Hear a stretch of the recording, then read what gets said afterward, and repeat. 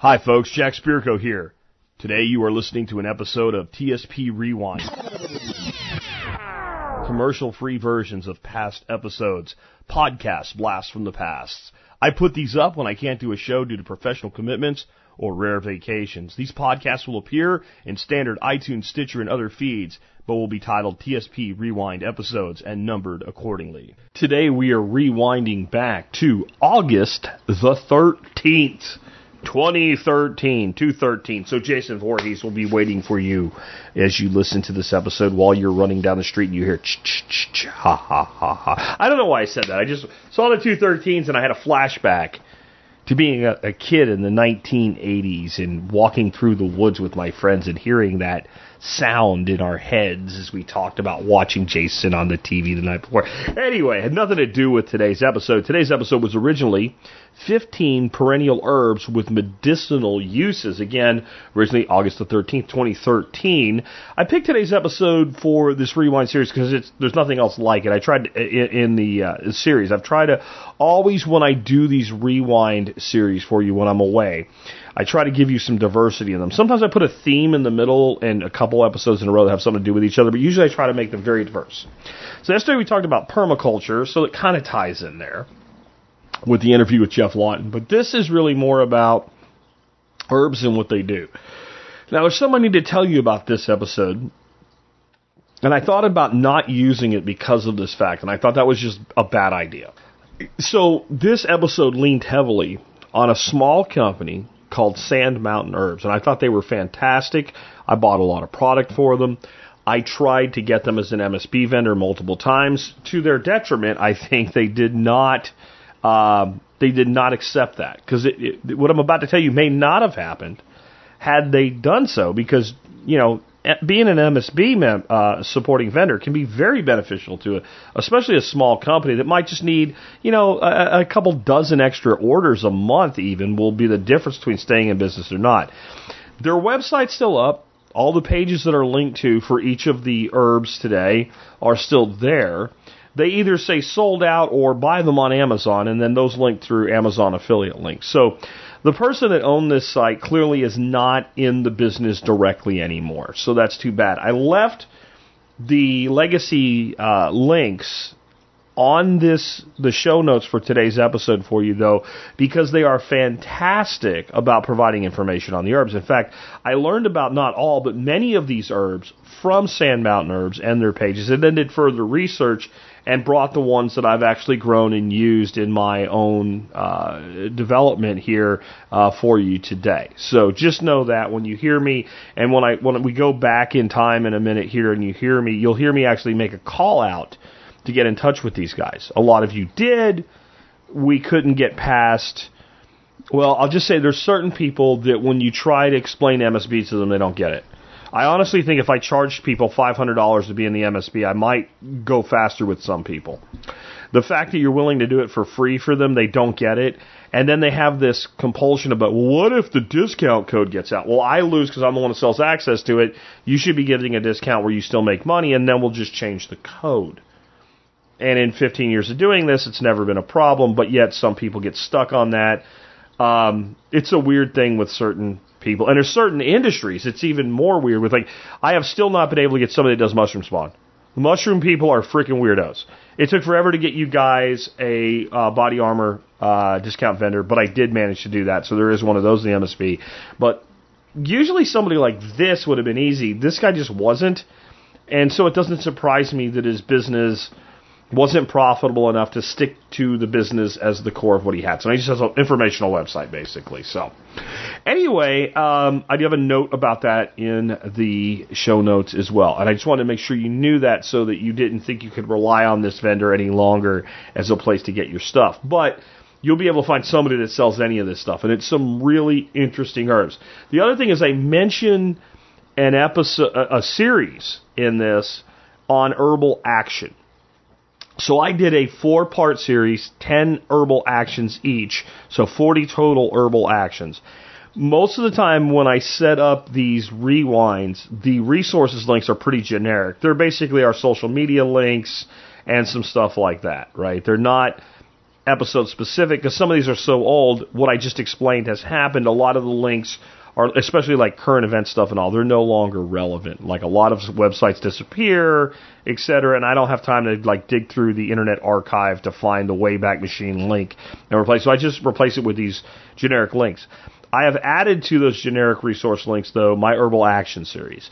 I will tell you, if you want to go further into herbalism, those 4 episodes and those 40 herbal actions are on par with anything you would get like in a Master Herbalist course or something like that. They will take you to a level of understanding what herbs can do that I don't think you'll find in a podcast. I'm not going to say you won't, because I don't know what other people have done. I don't spend all day long listening to other people's podcasts, but I would surmise that they're probably among the best education you can find on herbs and what herbs are capable of. And I want you to know that when you start hearing some of the herbal actions that I discussed today in these 15 herbs, understanding those as like a Rosetta Stone in understanding human health and the role plants play in there. And when I learned about herbal actions far longer ago than when I started the Survival Podcast, it really made a lot of things more clear to me. And if you talk to a doctor, a regular medical doctor that prescribes drugs, or a pharmacist, and you start talking about these herbal actions, like a septic or something like an astringent, right, or a hypnotic, or a stomatic, they'll know exactly what you're saying. This stuff's not actually unique specifically just to herbs. There's many drugs that have these same primary actions: an adaptogen, an antimicrobial, an antiseptic, diaphoretic, right? These are all, and it is really pretty an amazing thing that there are herbs, there are plants that have all 40 of these herbal actions. So if you wanted like extra credit homework, it would be to go back and listen to the Herbal Action series. And the reason that none of those are part of the Rewind series, they're all from 2011, is that I think I've already done that. I think I already left you Herbal Actions as some rewinds in the past. So I didn't want to do that again, but I did want to mention that given the episode that you're about to hear, which again is 15 perennial herbs with medicinal uses.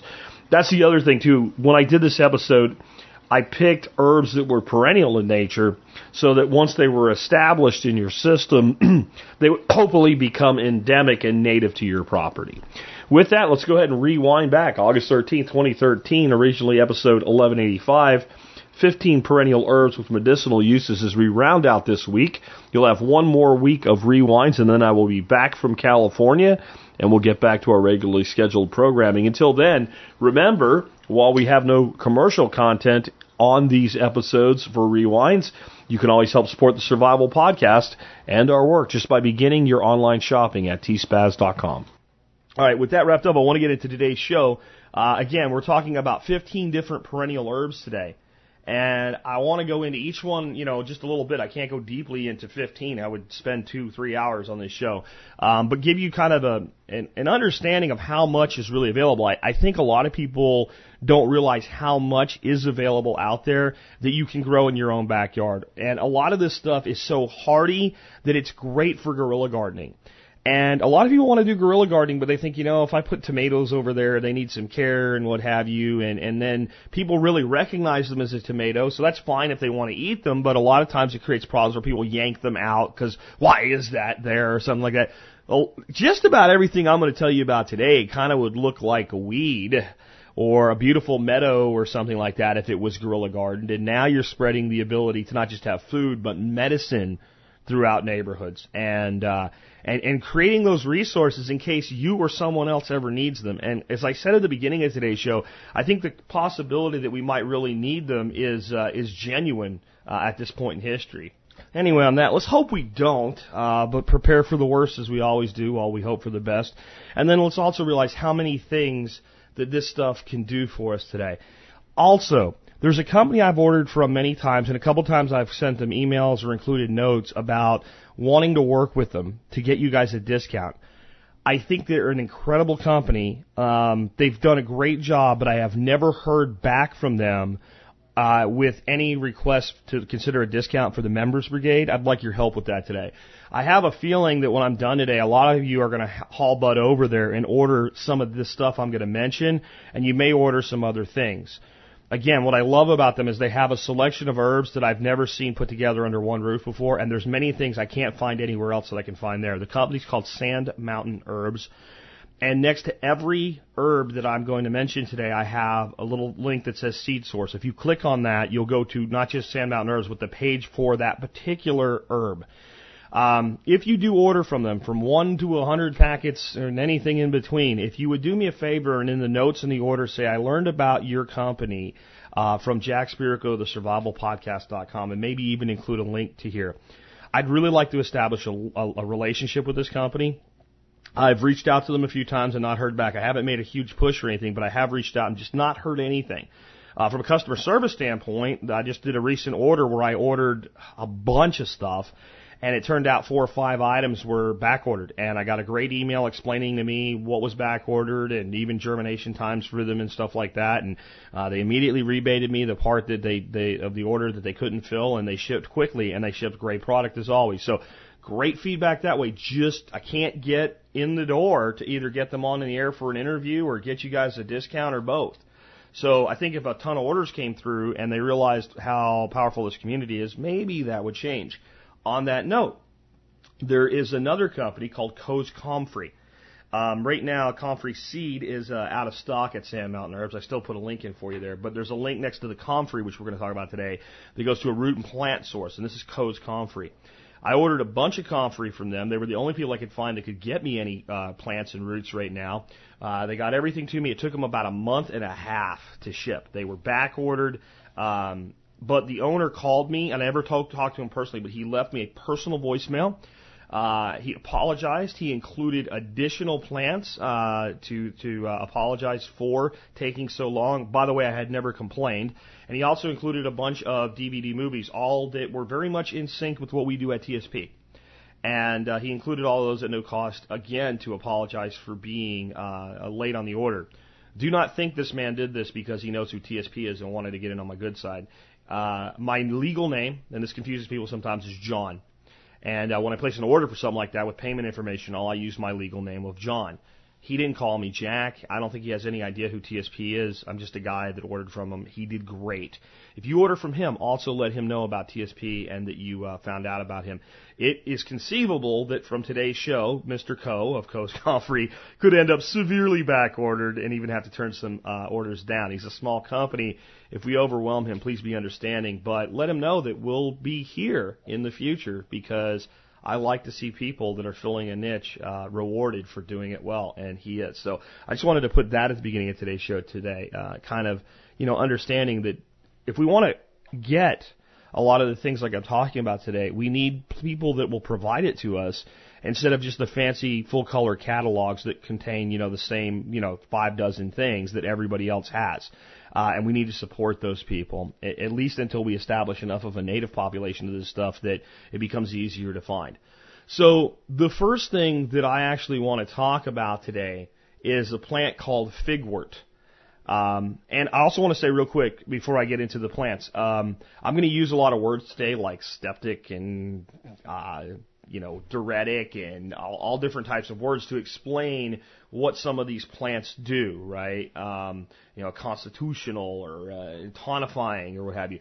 I did a series of 40 herbal actions, 10 per show. You might want to go back and listen to that if you've not heard it the first time around, or even might want to listen to it a second time around. When you start to learn the actions of herbs, in other words, what does this herb do? You start to realize a couple things. Number one, it gets much easier when you look up an herb to know, okay, that's what this thing does, because that's the words that will be used there. But two, you start to actually be able to analyze health a lot better. Just by knowing what they do, and it would be considered beneficial in certain areas, it starts to lead you down a path of understanding yourself and your health and the health of others a lot better. So I'm just going to recommend that. And I will, when I say a word like that today, explain the gist of it. But in that series, I go deeply into each one. So let's start out with figwort.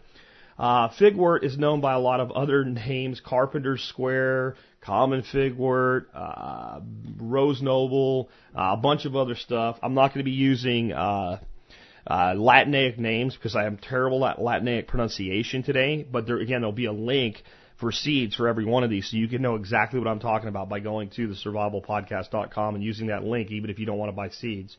It's pretty universal in where you can grow it in the United States. It's hardy from zones 3 to 8 as a perennial.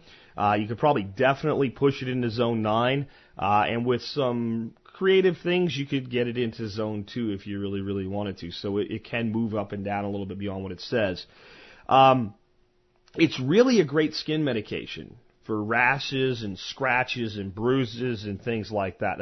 That's one of its really useful things. Some other things about it. Here's where these words start coming in. It's diuretic, and that means that it promotes urination. So that's actually a very beneficial thing in some situations where a person is maybe not producing enough urine, where they're getting hydrated sufficiently, but they're not converting over. It's also got anodyne properties, and anodyne basically means it's a pain reliever.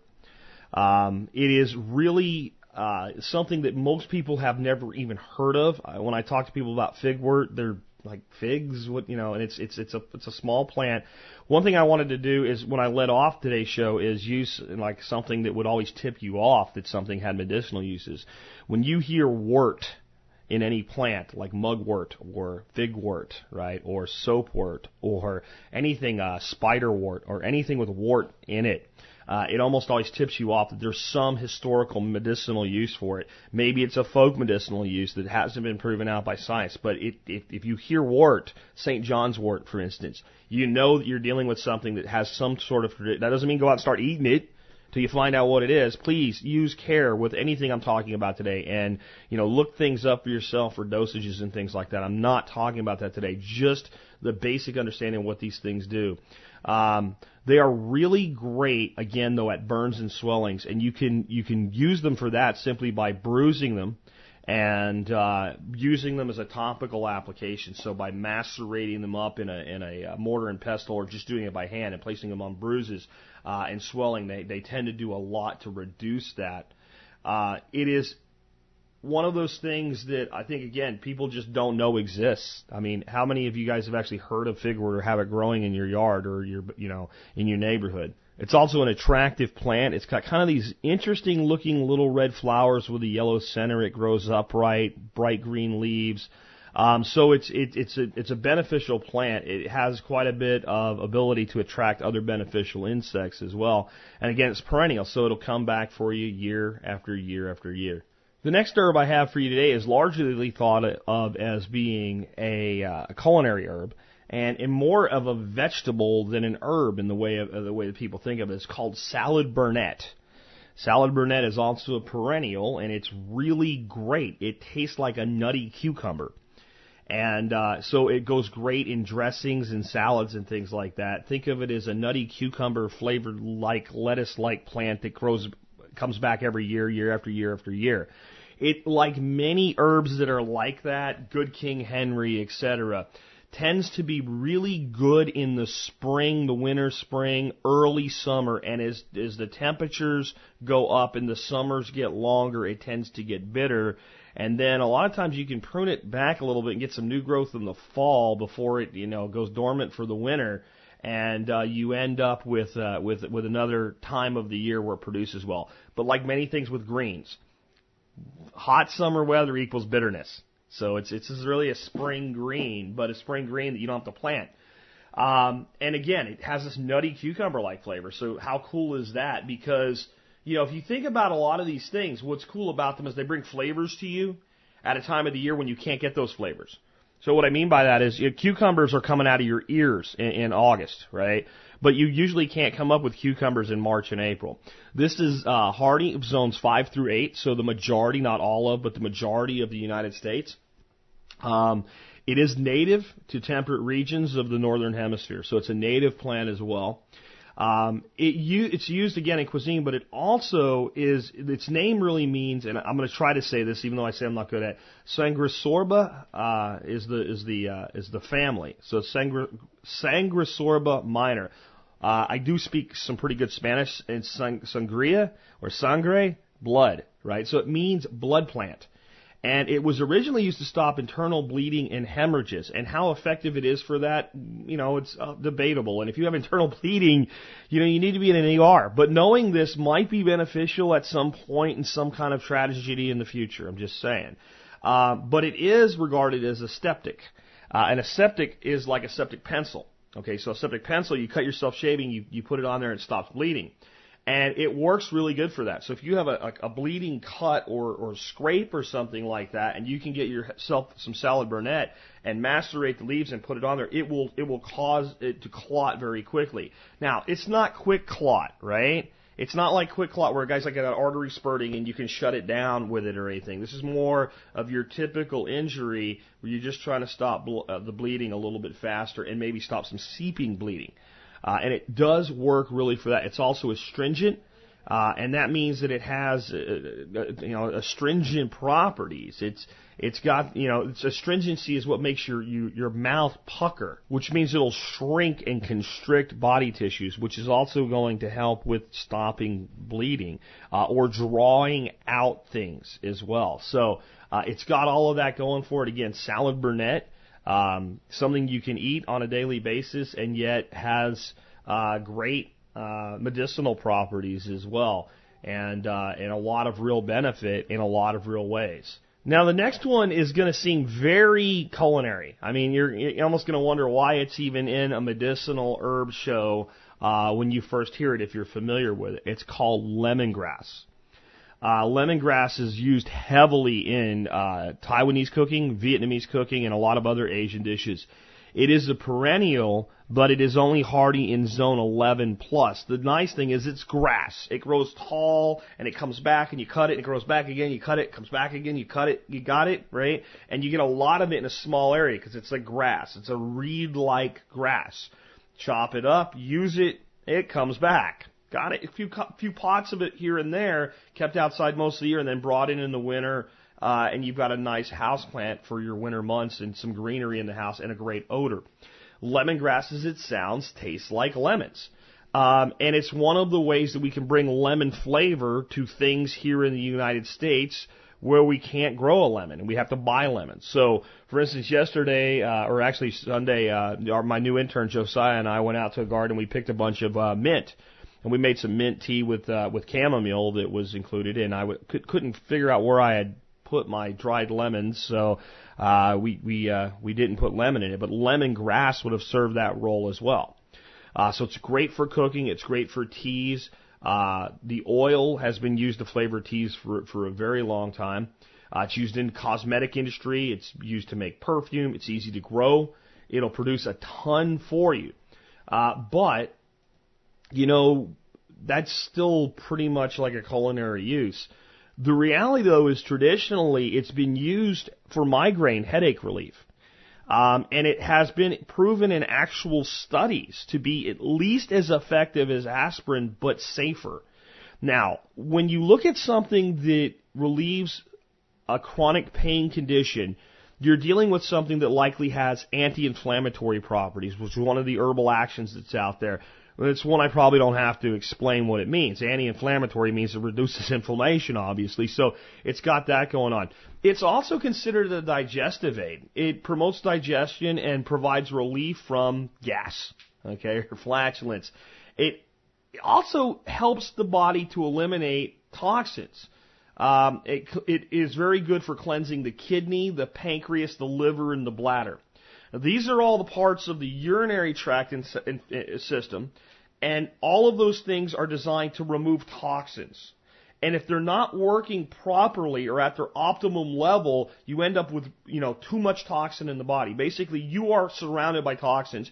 Your body actually, in some of its metabolic processes and digestive processes, produces certain toxins as a byproduct, and our urinary tract is one way in which we eliminate them. Anything you do that strengthens that has a tonifying effect on your overall health. So lemongrass does that for you as well. And there's even some new research that there may be some anti-carcinogenic effects of lemongrass, not being a cure for cancer, but aids in the prevention of certain types of cancer. That's not been fully proven, but there's at least anecdotal evidence. One study was done by the Ben Gurion University in Israel, and it was determined that the compound in lemongrass actually causes cancer cells to self-destruct. Now, we may not get a huge, that may be something for science to work with and isolate and concentrate. And I'm not saying you're going to be able to go cure cancer with lemongrass, but if it has this property, again, thinking about my analogy from the beginning, do you want to try to restore health or do you want to keep health? And keeping the edge on the health knife, so to speak. This is a great herb for that. And it tastes great, and it smells good, and it's unique, and it's different, and not everybody has it, and all you have to do is just pick the pot up when it gets too cold and bring it in the house, and you'll have it for all perpetuity. So lemongrass, add that to your planned list of perennials in the future. Next one I have for you is thought of as kind of an exotic thing that's from far away and hard to grow, and it must be from tropical climates, and nothing could be further from the truth. It's actually hardy as a perennial from USDA zones 5 through 9, which means that, you're not going to be growing it in Alaska or anything. Well, I guess you're not going to grow it in the Alaskan interior anyway, but that is the majority of our nation, 5 through 9. It's called Chinese wolfberry. It's also known as goji berry. And it's pretty cool stuff. It is used a lot in Chinese culinary uses. Not in American Chinese food, but if you went to traditional China, especially more, get outside of Beijing and all up into the mountains, you'd find it very commonly used both in cooking and in teas and medicinally as well. It's used to strengthen muscles and bone. It improves liver function. It restores vitality, and it improves vision. These are all things that it's traditionally known to do. It's also been shown to increase white blood cell counts. And when you look at somebody's white blood cell count, there's two ways to look at it. One, is it elevated as in the body's fighting an infection? And that's a bad thing when you have a highly elevated white blood cell count. Not because the blood cells are bad, but it's an indicator of infection. The immune system's on overdrive. But having a better white blood cell count, it can go the other way, be too low. So this is about that, again, keeping the edge on the health knife versus trying to restore health. You can eat the berries raw as a snack. They can be added to soups and stews as well, kind of as a unique flavor component there. My favorite way actually to use them is to have them dried like raisins and throw a handful into a cup of hot water and make a tea out of them. Then after you're done with the tea, to eat the rehydrated berries. I do have a warning for you, and somebody got very mad at me in the past for this. You would think that anybody that would think that a large amount of dehydrated berries, prune-like fruit, if eaten in large quantities, could have an effect on the body. In other words, yeah, it does. It can be somewhat laxative-like used in large quantities. So don't eat a pound of wolfberries, because you will spend a day on the pot. However, that's good to know as well, to help promote digestive regularity and reduce symptoms of constipation. They're quite useful for that. I know that's something a lot of people don't want to talk about, but hey, you got to go, and if you got to go and you can't go, you got a problem. So they're useful for that as well. This thing's a nutritional powerhouse and a medicinal powerhouse. And let me read to you, so I don't miss anything, from the Plants for a Future database on the medicinal uses of goji berry. That site, by the way, is pfaf.org. pfaf.org. It's an incredible resource. I just want to kind of let you guys know that. But here we go, medicinal uses. A sweet tonic decoction is made from the fruits, is used to lower blood pressure and blood cholesterol levels. It acts mainly on the liver and kidneys. The fruit is taken internally in the treatment of high blood pressure, diabetes, poor eyesight, vertigo, lumbago, impotence, and menopausal complaints. The fruit is harvested when fully ripe and dried for later use. The root bark is bitter, cooling, antibacterial herb that controls coughs and lowers fevers, blood pressures, and blood cholesterol levels. It is taken internally for the treatment of chronic fevers. We're on the root bark at this point. Internal hemorrhages, nosebleeds, tuberculosis, coughs, asthma, and a long history of medicinal use, both as a general and energy-restoring tonic. Also to cure a whole range of ailments from skin rashes to eyesight problems to diabetes. A tonic tea is made from the leaves, the fruit, and many members of this genus are very rich in vitamins and minerals, especially in vitamins A, C, and E, flavonoids, and other bioactive compounds. It's also a fairly good source of essential fatty acids, which is fairly unusual for a fruit. It is being investigated as a food that is capable of reducing the incidence of cancer, and is also a means of halting and reversing the growth of cancers. This is a plant you can grow. Oh, by the way, you can cook the young shoots of it as a vegetable. This is a plant you can grow in all but the hottest and coldest areas of the United States. It propagates easily from seed. Somebody out there should be starting these things every fall from seed, keeping them warm in a heated greenhouse, and selling them like crazy into local markets, because it would sell like mad. It's something with no competition, and it is an incredible thing. So incredible that your typical network marketing ripoffs that want to make a power juice have made juices containing this berry to tout its health benefits. And while I don't ascribe to the network marketing model, many of them do in fact have very good products based in science, and then they just overprice them to fund paying out a 6-level pyramid. So we actually can learn a lot by some of the nutritional work that's been done in that space, and wolfberry or goji berry is an incredible, incredible tonic. And again, this is a plant you can grow.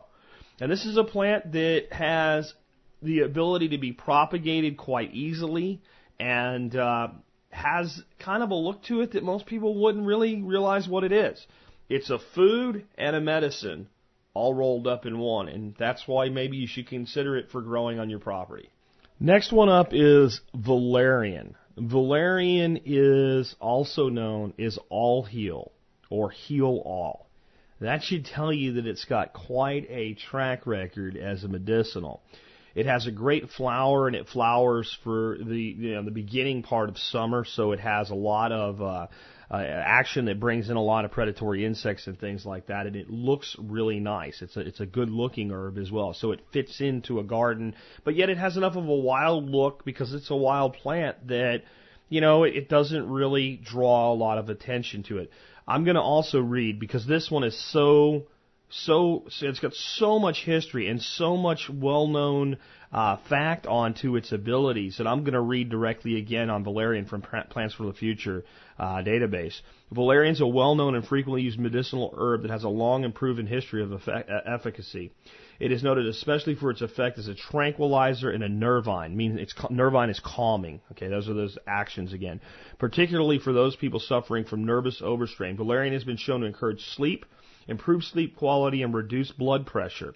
It is also used internally in the treatment of painful menstruation cramps, hypertension, and irritable bowel syndrome.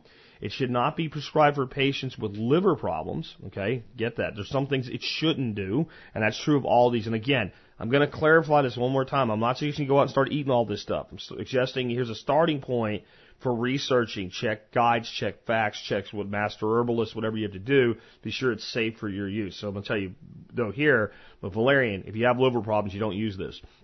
Externally, it's used to treat eczema, ulcers, and minor injuries. The root is antispasmodic. It's carminative. That means it's calming. It's diuretic, which means it encourages peeing. It's hypnotic. It's a powerful nervine, sedative, and a stimulant. So you've got something that's both a sedative and a stimulant, depending on how it's used and what condition that the body's in. The active ingredients are called valoprites. Research has confirmed that these have a calming effect on agitated people, but are also a stimulant in cases of fatigue. So you get that. So a person that's agitated and tweaked out, maybe me after a Friday show, a little bit of valerian in some tea might not be a bad idea, but a person who's fatigued would find it stimulating. That's kind of the miracle plant in my view. The roots of 2-year-old plants are harvested in the autumn once the leaves have dried down and used fresh or dried. The fresh root is about 3 times as effective as the roots dried at 40 degrees. The report does not specify if this is a centigrade or Fahrenheit. Whilst temperature above 82 degrees destroy the active principles in the root. Use with caution. See the notes above on toxicity.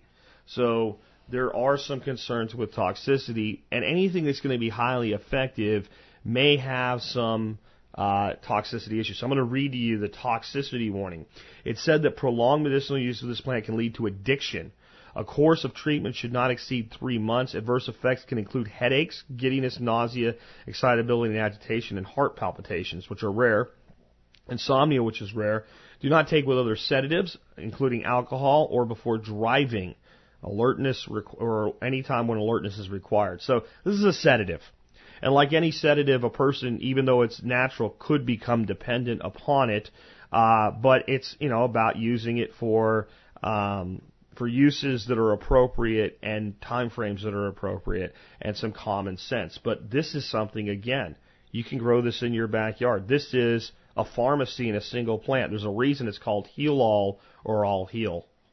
So the next one I have up for you is called soapwort. And soapwort does have some medicinal uses internally that I'm not going to talk about because it's very irritative and there are certain concerns with it from a toxicity standpoint. It also has some topical uses as well. I'm not really going to dig into those either. I'm going to say this is one of those things, if you want to experiment with it in those realms, it'd be better that you do some of your own research on. What I actually really like about soapwort, though, is, again, we hear wort, we know that it has a medicinal property, and soap, so a soapy medicinal property. And that means it's actually excellent for making shampoos and skin washes and things like that. And I think that's where it really does the best for us. You can actually get soap by boiling the whole plant, but the roots will do even more for you. And then it's like a gentle, effective cleaner used on delicate fabrics. So you can use this to wash clothing, and you can also use this as a soap for yourself. So used in high concentrations, it can be somewhat irritative, but in general, it's a pretty gentle cleanser overall. I've seen one lady, at least on YouTube, basically make some soapwort shampoo or hair rinse for herself out of it. So you've got something here where you're actually able to make your own soap. Now, this is not like a lathery soap like Dial or something like that, but a gentle cleanser that's actually quite effective. And again, it's a pretty pink flower. It attracts a lot of beneficial insects. It looks kind of wild. It blends in. And it's just another thing that you can add to a useful garden or a useful guerrilla garden project or what have you. And if you think about the fact of how much work there goes into actually making soap, I'll just say it's a good thing that soap's easy to store if we ever have a long-term grid-down scenario. But having a plant that can fill that role, and again, this is not a detergent level soap. This is a gentle cleansing soap, but it does work quite effectively. Next up, I have one that, especially if you live in the eastern United States, it's probably already growing in your yard or in your neighbor's yard or in a meadow down the street or something like that. Plantain or plantain. And there's different people that pronounce that one different ways. To me, I always say plantain. And I think it's because it's just growing up, and most of the people that I've ever talked to about it call it plantain versus plantain. And to me, a plantain's a green banana, but they are spelled the same way. This one I can say the Latin version of Plantago major is the specific plantain that I'm talking about here, and it's a common weed. I mean, it's everywhere. And except where it seems to like it doesn't want to grow wherever I live anymore. This is one that I learned about very, very young. I remember my grandfather when I was a young boy. I think I was about 10 years old on vacation before we moved to Pennsylvania permanently. We're still living in Florida. I was on vacation at his place in Pennsylvania. He had hurt his finger pretty bad, and he had a pretty nasty cut on it. And I remember him taking me out into the yard and wrapping plantain leaves around his finger and putting a Band-Aid over it. And I remember watching that wound heal very, very quickly. And it had kind of ignored it and had got infected, and he showed me by doing this, not only did it heal faster, but also did a pretty good job of drawing out the infection. So that's one personal use that I know that it works very well. Another one is when I was at Ben Falk's about a year ago, and you guys will have to excuse the dogs barking in the background, any noise it might pick up through the rest of the show. We got painters here today, and I'm doing the best I can with this. That's why I might seem a little distracted. But I was up there, and I walked out of his studio, They had a beautiful little flower garden right outside of it, and there were, echinacea plants and all kinds of great flowers and lemon balm and all, and there were all types of wasps in it. And I bumped the thing as I went by, and I guess I hacked off a red wasp that immediately stung the back of my calf. And a big old red wasp, it hurts when they sting you. I was like, son of a gun, and I walked over and looked down in the grass, and right there's a plantain plant. And picked up about 4 leaves of it and macerated it up so that it had some of its juices out. Put it on the bite, and it was low enough on my calf that by pulling my sock up, I was able to hold it on with my sock. And I'd say the relief from the sting was immediate. And within 15 minutes, there was no redness or swelling whatsoever. The only thing that remained was there was a very clear hole. You could see a hole where the bite initiated. Otherwise, you wouldn't have even known that I had been stung. And a lot of times you have a bite like that being quite swollen, 15 minutes after you've experienced it. So I know for a fact that this thing works for things like that. It's been used for respiratory and gastrointestinal problems as well, like asthma and bronchitis, and it's also been used for diarrhea. It's helpful with bladder problems and ulcers. It's used externally on the skin for problems including ringworm and shingles and varicose ulcers. So that seems to line up with what I saw my grandfather use it as far as an infected wound on his finger. If you squeeze fresh leaves on insect bites, it relieves stings and pain and itching almost immediately, according to Sand Mountain Herbs, which is something, again, I've just corroborated for you. Now, on top of all that, it's a really nutritious wild edible. It goes good in salads. You can add it with stir fries with other greens. It's pretty benign. There's no real big warnings about toxicity with it on any level, with one exception. If you take really, really high doses of it, I mean, you'd have to do a lot, but it can happen. It can create a fall in blood pressure. So it can lower blood pressure to dangerous levels if used as, like, I don't know, I think you'd have to pretty much be living on it. It's not that great tasting. That you would probably want to eat that much of it anyway. I've also seen people harvest the seeds. It gets these tall seed stems, and they're actually very high in protein, so it has a lot of valuable that way. The root has been used as well. It's actually been used for treatment of the bite of a rattlesnake. I don't think I would rely on it for that, but I guess if you had no other choice, it couldn't hurt. And the seeds, in addition to having a use for a protein source, if you were to use them straight up, they really have a laxative effect as well. And distilled water used with the plant and made into a wash is actually a good eye wash. So this is a plant, again, that's a weed that's available in most of the United States without even planting it. That has just this huge pharmacopoeia of uses, and yet it's an edible, and it's gentle, and it's safe, and unless you're going to go out and eat it like you're a cow, you're probably not going to have any problems with it. If you do have any sensitivity or concerns with really lowering blood pressure, it's something to look at, and make sure you talk to a doctor about or what have you. And again, I'm not a doctor, I'm just giving you my opinion of this stuff, but it's something that I've consumed throughout my entire life, and I've never had any issues with it. And something that has a blood pressure lowering effect in moderation is probably good for most of us. So there's my thoughts on plantain or plantain, depending on how you want to pronounce it, but I think it belongs in everybody's backyard. The next one I have for you is called sorrel, and sorrel has been widely used as a vegetable for ever, specifically known well for sorrel soup. I'm going to go ahead and give you the warning up front, and I think that oxalic acid warning has been grossly exaggerated in the modern nanny state, honestly. Plants contain quite high levels of oxalic acid, which is what gives the leaves and many members of this genus an acid lemon flavor. Perfectly all right in small quantities, the leaves should not be eaten in large amounts due to the oleic acid lockup of other nutrients in food, especially calcium, thus causing mineral deficiencies. The oleic acid content will be reduced as the plant is cooked.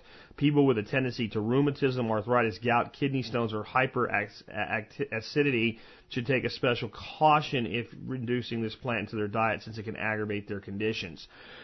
This would also be true of other weeds that we eat all the time, like purslane.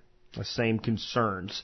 Again, I think this has been hugely overrated by the powers that be, but you got to cover your ass anymore.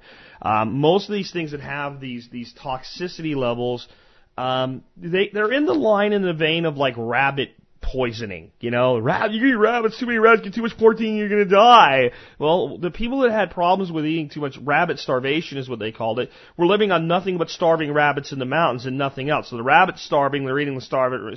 It's the same type of thing. Most of these situations where people have these problems, they're living in such a sparse area that they use it as I don't know anybody that would use sorrel as a primary source of your dietary calories. But sorrel soup is sure awesome. Absolutely awesome, especially in the springtime. And that's what it's most famous for. It is a succulent, so it's got kind of a muculus, like consistency to it. It's great in salads used just as raw leaves. And if you pinch the flowers off, you'll keep the leaves tender for later in the year. Now, there's a lot of sorrels. There's sheep sorrel and things like that. I'm talking about garden sorrel here. That's the particular type I'm talking about. Again, I'll have a link in the show notes to a page about it where you can get the scientific name and all the common names that it's used. It's hardy zones 4 through 8. Again, so most of the country, it grows in soils that are pretty weak, comparatively speaking, to a lot of other things that we would grow. So it has all of those uses for it. Now, what about its uses medicinally? Because that's what today's show is really supposed to be about. So I'm going to just read the medicinal uses from the Plants for a Future database again for you. Fresh or dried leaves are astringent, diuretic, and laxative, and a refrigerant, or cooling, right? So they're cooling, they help you go to the bathroom, they help in both ways, and they have an astringency, or they tighten up body muscles. That's what that means. They're used to make a cooling drink in the treatment of fevers, and are especially useful in the treatment of scurvy. If it treats scurvy, what is it rich in? Vitamin C. The leaf juice mixed with fumarate has been used as a cure for itchy skin and ringworm. The infusion of the root is astringent, diuretic, and homeostatic. There's a dictionary word for you. That means homeostatic means to slow down or stop the flow of blood in blood vessels. It's been used in the treatment of jaundice, grammel, and kidney stones. Though I've read other places that it's never been proven effective for the treatment of jaundice at all.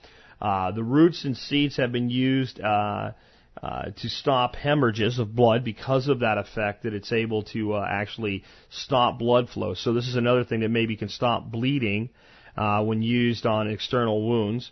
It's also been used as a paste on bones that have been dislocated or broken and then reset. So and I think actually some people have called it bone set before. So if you've had a dislocated joint, it's considered quite useful toward the healing process after the joint. Now, I said broken, I meant actually disjointed or dislocated. So if you've had a dislocated shoulder or something, that after it's been properly set, an ointment using sorrel is actually considered quite beneficial for it as well. It's very easy to grow. It'll grow in many places many other things won't grow. You make soup out of it. You can add it to your salad, and it has all these medicinal uses. It's, again, something that we should consider adding to all of our gardens. The next one up is, sage. A boring one. Culinary herb. Available in every spice rack. Sage. Why do I include sage?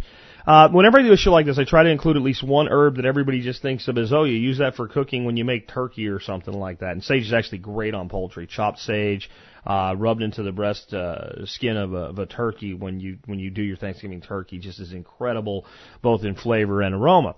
But see, the thing is, a lot of these herbs that we think of as just being something to cook with actually have a lot of value to them. Let me read you some, not all, some of the properties, the herbal actions of sage. First of all, sage is an analgesic. Analgesic, what's that? That means it relieves pain. So it has pain-relieving properties. It has antibacterial properties, anti-cancer properties, antifungal properties, antioxidant properties. I'm figuring most people know what all of those are. It's astringent, which I've talked about before, so it has the ability to tighten muscles or create that pucker effect in muscles. It is also depurgative, What does that mean? I don't even know if I'm pronouncing it right. Depurative is, though, it has the ability to eliminate toxins or to detoxify, to purify. These are all things that sage does. It's also useful for assisting females with menstrual flow if they're having low menstrual flow or improper menstrual flow, and it's a nervine, which means it's calming. I mean, sage. Sage does all this, and it's a perennial. It has beautiful flowers. It's great at attracting beneficial insects. It just gets stronger and bigger year after year. If anything, especially in southern climates, you're going to have to, prune it to keep it becoming too large. Really easy to grow and germinate. The plants are available in most stores if you want to buy pre-started plants. Hardy in zones 5 through 9. It's great for cooking too. I mean, it's great on poultry, like I said, but it's also good with pork and duck. Sausage is wonderful when you add sage to it. So if you're making your own sausage, sage is one very traditional use, or one very traditional use for sage is including it in sausages. And I won't say much more on it other than, it's just amazing to me. And I want you to realize that if I started talking about just culinary herbs, most of them would have a laundry list of these gentle actions. And they have these properties that these other traditionally medicinal herbs have, but they're much gentler. And again, if we start including these fresh herbs in our cooking and our eating and our salads and everything else and our teas, we start to have this gentle effect that, naturally our bodies are meant to have. This is true of things like oregano. This is true of things like chives and garlic chives and rosemary, thyme. All of these things are quite beneficial to us. So I always try to put at least one in there for you, and this time around it's sage. A lot of the herbs that I talk about today are things that, medical science kind of poo-poos and all, and says, it doesn't really work. Or it works, but it doesn't work as well as, our dope does, basically, because they are gentler acting. But some herbs have really been looked at by even modern science, and if you get an open enough mind and open enough minded study, they say, that works. And, in fact, most of their pharmaceuticals are at least in the root based on plants in the first place and then synthesized so that they can patent them and make, ridiculous sums of money while doing harm with side effects that they treat with other drugs that make, you got the thing there. But there is, this one here has been widely accepted by science. It's called feverfew. It's gained a great reputation as a medicinal herb, and extensive research since 1970 has proved it to be of special benefit to the treatment of certain types of migraine headaches and rheumatism. So it's got a great track record of that. It also has a hazard warning. This is something you don't use feverfew during pregnancy, or if you're having any problems with bleeding. So you're having any coagulation problems. You don't use it when you have oral ulcers of any kind, or gastrointestinal disturbances, and if you are using it for headaches and stop taking it, it can basically create rebound effect, which would be true of aspirin. In fact, a lot of ways, if you look at feverfew, it actually, in many ways, is a lot like aspirin in the concerns that you have around it, because of the way that it actually, what's the word I'm looking for? It thins the blood a little bit. That's the best way I can put it. So that's a useful thing, but it's an important thing to know. As far as why you're not supposed to use it during pregnancy, it's been suggested by research that there's at least the potential for feverfew to harm an unborn child in vitro. So that's certainly a problem. I think, personally, I'm just guessing here, I'm out on a limb with this, so it's just my opinion, that it may have more to do with the blood thinning effects than anything else. I pretty much look at feverfew as being in the same category with risks associated with it as aspirin or Tylenol or ibuprofen. It has many of the same attributes, and it has far less effect. It's also the case that one thing we have to consider with these toxicity warnings and things like that is look at the historical use. How often was it used, and in what form was it used. And there's a big difference between getting a bottle of something that's been concentrated and using it gently in small amounts here and there as necessary. So a lot of these warnings are somewhat mitigated by that. But to cover my ass in case somebody goes out and eats like 4 pounds of something, again, I have to point out this is something to consult with an expert on before you choose to use any of these things in your own body. I'm just trying to expose you to their uses today and to make you aware that they're out there. But the feverfew is great because it looks like little daisies. And so it's a beautiful plant. It's a great plant as far as attracting insects, looks nice in the garden, and it has all of these medicinal properties as well.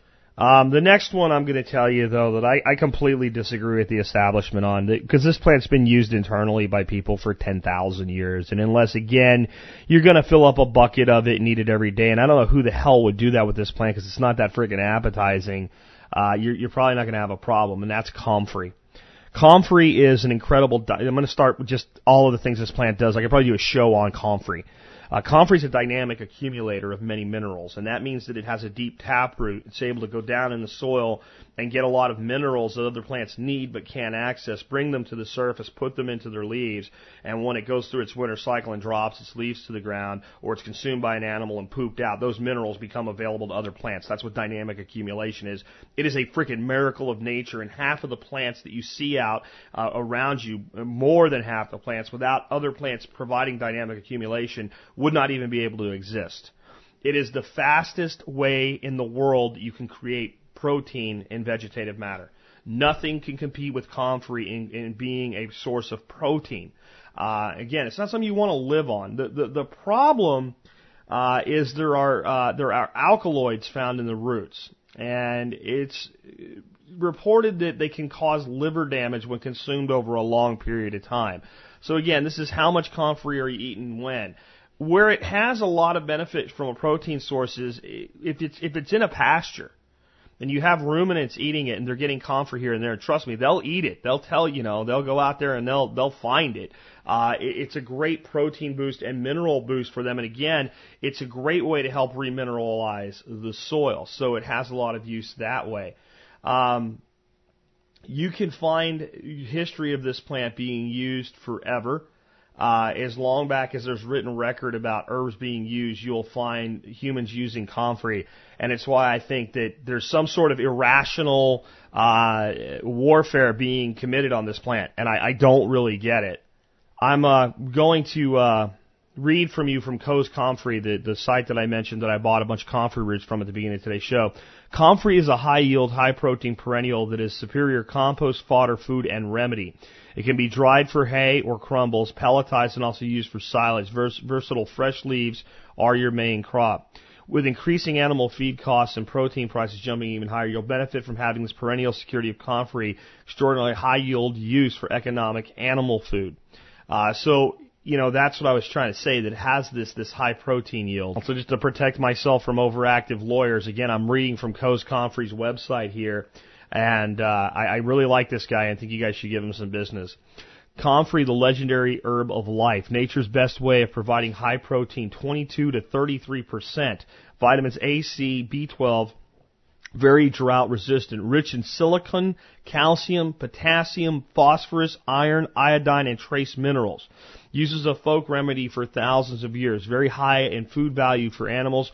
World record yield of over 140 tons per acre. This huge biomass has great potential for compost, methane gas, and alcohol fuel. Comfrey is the greatest producer of vegetable protein and the fastest protein builder on Earth. Acre for acre, it can yield 20 times the protein soybeans do. Though suppressed in the USA, comfrey is widely grown throughout the world as a food for cattle, goats, horses, pigs, sheep, and most any animal you can think of that eats vegetation. From earthworms to fish to birds to mammals and humans, comfrey is used as food and medicine. That is the historical truth about comfrey. It has a tremendous amount of uses, and it is an incredible fertilizer plant. It is considered illegal to sell it for food or to eat, to recommend it be consumed in the United States of America. I'm not recommending you consume it. What I'm telling you is I think the warnings about it, from my personal opinion, are 100% bullshit. I really do. And I think that if you ate a freaking bowl of comfrey every day for 20 years, could it damage your liver? Probably. Maybe in 5 years. I don't know. But again, I don't know who would use it that way. This seems to be completely retarded, and I'm not even sure that that's the case. But I highly recommend that you grow and use comfrey. It has a lot of medicinal uses where you can use it topically, which means on the skin. So let me tell you a little bit about that before we move on to the next one. So what it's been traditionally used mostly for externally is you make a poultice out of it, and it's very good for reducing inflammation, to soothe and heal wounds. So it's incredibly good for that. It's also been very effective with sprains and bruising as well, and any type of external use for reducing inflammation. And it's also quite useful to help draw infections out of wounds made into a salve with other things. A salve made primarily with calendula and comfrey is incredibly good for treating wounds. It's not recommended for oral use. But let me tell you what it's been used for orally traditionally and continues to be used for around the world traditionally. It's been used for ulcers. This is internally now. So we know you can use it externally for this, but this is internally. Ulcers, fractures, bruises, diarrhea, cough, bronchitis, and gum disease. Comfrey leaves are considered as being of high value of external remedy. The whole plant has been considered excellent to soothe pain in any tender and flowing body part. It was formerly applied to raw, indolent ulcers as a glutinous astringent. It is useful in any kind of inflammatory swelling. I think that, again, you're going to have to make your own mind up with how you use comfrey. I am not recommending it internally because I can't. I'm just telling you, again, I think the entire thing is complete bullshit. I'd love to get the guy from Coast Comfrey on because I know this is a big deal for him just based on some of the material that he sent along with it. And I just think that this is a wonder plant. It's absolutely a wonder plant, and it belongs in every backyard. It belongs in every pasture. It belongs in every garden. And on that note, there's tons of herbs that I can cover, and I could definitely put together no show like this, and I'm going to have to cut this one short. I've got a guest standing by for an interview in 15 minutes. I've had to use windows of opportunity here with the noise from the painters to get this show done, and it's very late in the day now at this point, and I've already pushed my guests out 45 minutes to get this show done for you. So we're going to wrap here at an hour. I had 4 more herbs to cover, and instead of giving you them, one by one, what I'm going to do is I'm going to leave them in the show notes so that you can look them up and learn about them on your own. And I'll put them into a show on herbs, and maybe I'll do another show on herbs next week because I love doing this. I'm going to apologize too here. I don't think I did as good a job for you as I could have done today. I know I might have seemed a little bit like off in timing or stammering here and there, but basically I've been, every time the air compressor comes on, pausing and coming back into the show because of these painters that are in our house, and this work just has to be done this week. So I apologize for that. But the other 4 herbs to consider adding are dandelion, echinacea, Roman chamomile, and lemon balm. And lemon balm is a really easy one to grow and a great one. I highly recommend it. Roman chamomile, there's 2 types of chamomile. There's German and Roman. Both of them are very close to each other in their properties and how you use them. But Roman chamomile, unlike German chamomile, isn't an annual. It's a perennial, so it'll come back for you. Echinacea, I think everybody's heard about that one. I wanted to talk about what you got to do to be able to use it without having it concentrated in the way that you would get it from the store. But it does have some properties like that. It's a great plant for your garden. And dandelion is just so awesome because it's already everywhere in most instances. And I don't think most people know the immense amount of medicinal properties and edible properties of dandelion. So those are 4 more. There'll be seed sources for all of them and all the other plants we talked about today in the show notes for today's episode. Hopefully this has expanded your vantage point on what can be done with growing herbals in your own backyard. And with that, this has been Jack Spirko with another edition of Survival Podcast, helping you figure out how to live that better life when times get tough, or even if they don't. Seeing our food these days, it's on our TVs. Sometimes we forget we are what we eat. I don't know the answer. It's like there's nothing I can do. It's the price we pay, I guess, when we follow all the rules. There's a better way to do this.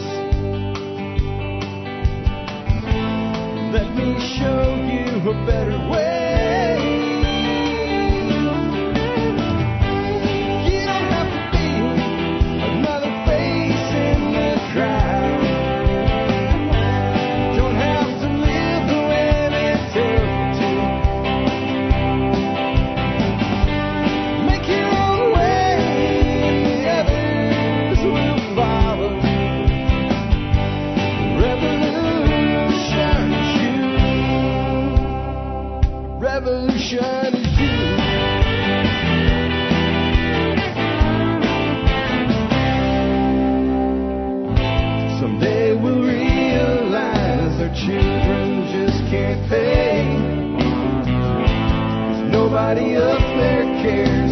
They're living for today.